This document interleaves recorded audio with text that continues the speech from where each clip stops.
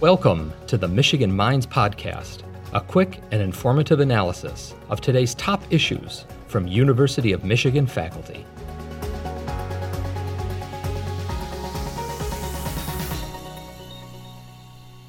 Thank you so much for joining us on Michigan Minds. I'm really looking forward to talking with you today and learning from you. So can you start by introducing yourself and sharing a bit about your role at the University of Michigan? Sure, thanks for having me. My name is Scott Campbell. I'm a professor in the Department of Communication and Media. I've been here since 2005, and my area of specialty is particularly mobile communication, the social uses and consequences of it. To my knowledge, I did the first dissertation on this topic, and we had an alumnus who donated some money to the university just for the study of it, Arnold Pose. And so I have an endowed position just to study mobile media and communication, which is now kind of a big field. But at the time when I came here, there were just a handful of us kind of doing this work. Thank you. That's super interesting. So what areas does your research focus on? Well, I am interested in the dynamics between the self and society. I think that there's been a lot of really great work done on the self from the field of psychology. I think that there's been a lot of great work done on society and social structure in sociology. And I'm trying to help, I guess, kind of bridge some gaps between those disciplines by looking at communication and how communication is what mediates between self and social structures and our social collectives. And I'm particularly interested in the changing dynamics between self and society in a digital context. Wonderful. Thank you. Last year, you published a paper titled Reconceptualizing Solitude in the Digital Era from Being Alone to Non-Communication. Can you provide insight on this work and share a bit about its evolution from previous theories? Yeah, I'd be glad to. So this piece was inspired by, I guess, I wanted to look at the other side of the coin from communication. And I've spent my career looking at how and with what consequences people are socially connected. On the other side of the coin is solitude, which is also important. Solitude can have a lot of benefits. It can also have its drawbacks. It depends on the context. But what I found was that the research and the theory that was done on solitude was really done before the rise of mobile and social and digital media. And so I wanted to take a look at the way that we can rethink solitude as a matter of social aloneness rather than physical aloneness. And what I want to say about that is that it's important when we start thinking about solitude as social aloneness and physical aloneness, and the fact that we can connect anytime, anywhere now with our mobile phones in our pockets, it helps us realize that there is a couple of different versions of solitude, and that some of it is going away. So we can think of solitude as a matter of choice or not. There are those moments where we have to experience being alone, and then there are those times where we choose to be alone. And my point here with this is that those moments where we don't, where it's not our choice, we don't have to experience those moments anymore. They're not mandatory. We can sidestep those moments, which is interesting if you think about it. Because solitude, like I said, does have certain benefits for well-being. We wouldn't want to get rid of all our solitude, that's for sure. Thank you very much. So you were recently featured in the Wall Street Journal to discuss the harm on social media users from the constant circulation of disturbing videos. As a researcher who examines the uses and consequences of mobile and social media, can you describe the impact these viral videos have on the well-being of social users? Sure. We are seeing with social media a much lower threshold for who can participate in public communication, which is a good thing. But we're also seeing a lower threshold for how people can participate and what gets shared. And these there are disturbing viral videos. The Wall Street Journal article is referencing a video of a boy who fell out of a roller coaster to his death, and how the video was taken and shared through social media channels, and how it does have negative impacts, on people's well-being to have to experience this kind of trauma.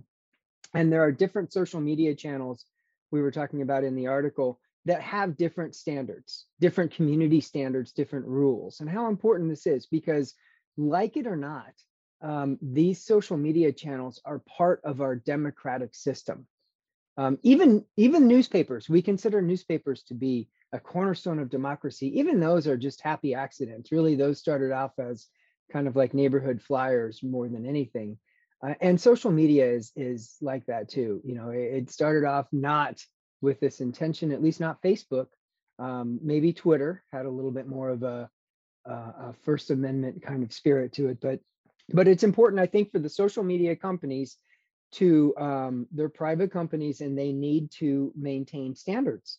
To have for people to have the right expectations for what their experiences are going to be like.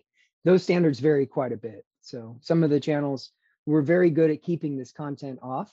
Instagram, for example, TikTok, I should say, also TikTok particularly. Some of the social media channels were not in a big hurry to get rid of it, though. Kind of along the same lines, like talking about what social media platforms are doing to reduce this type of content. Has anything changed over the years? Are they getting better at filtering or reducing this kind of content? Well, we're seeing more diversity, I would say, in the social media universe.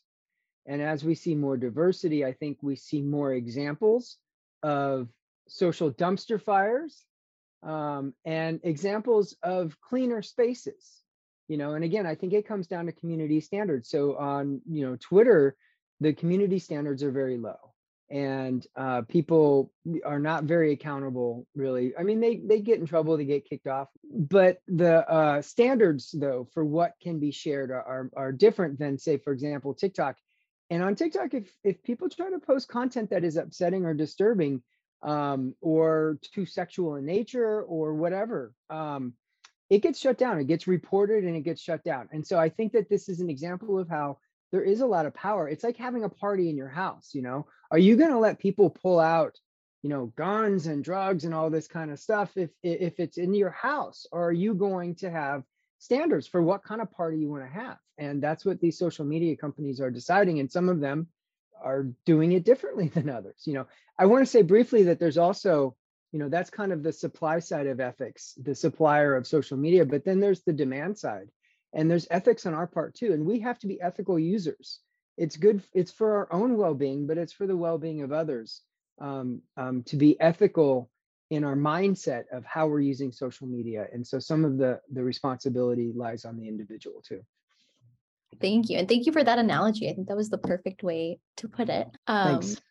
With social media being a place where people have the freedom to share what they experience, can you talk a little bit about the freedom of speech and the privacy of families, kind of referencing the video that was referenced in the Wall Street Journal article of that fatal fall?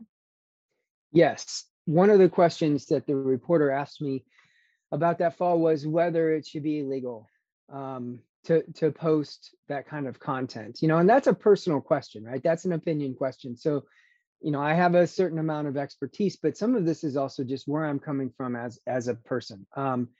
And I will just tell you that as somebody who does study communication technology, democracy, free speech, and who is a human being, I very strongly feel that it is better to live in a world where we have to deal with the freedom to post these videos. That's our problem. I think that is in my opinion, a much better problem to have. It is a serious problem. I mean, it is very damaging, like I said, for people's well-being, for the family to have to go through this and all that. Although the lawyer of the family kind of likes that this got distributed because the lawyer says that it helps their case. But, this is nasty, right? This is nasty stuff that we should not have out in the public realm, little kids experiencing. This is their democracy, their democratic space as well. These are their first experiences. It's possible to stumble across this stuff in the short amount of time that some of these social media platforms did have it out there.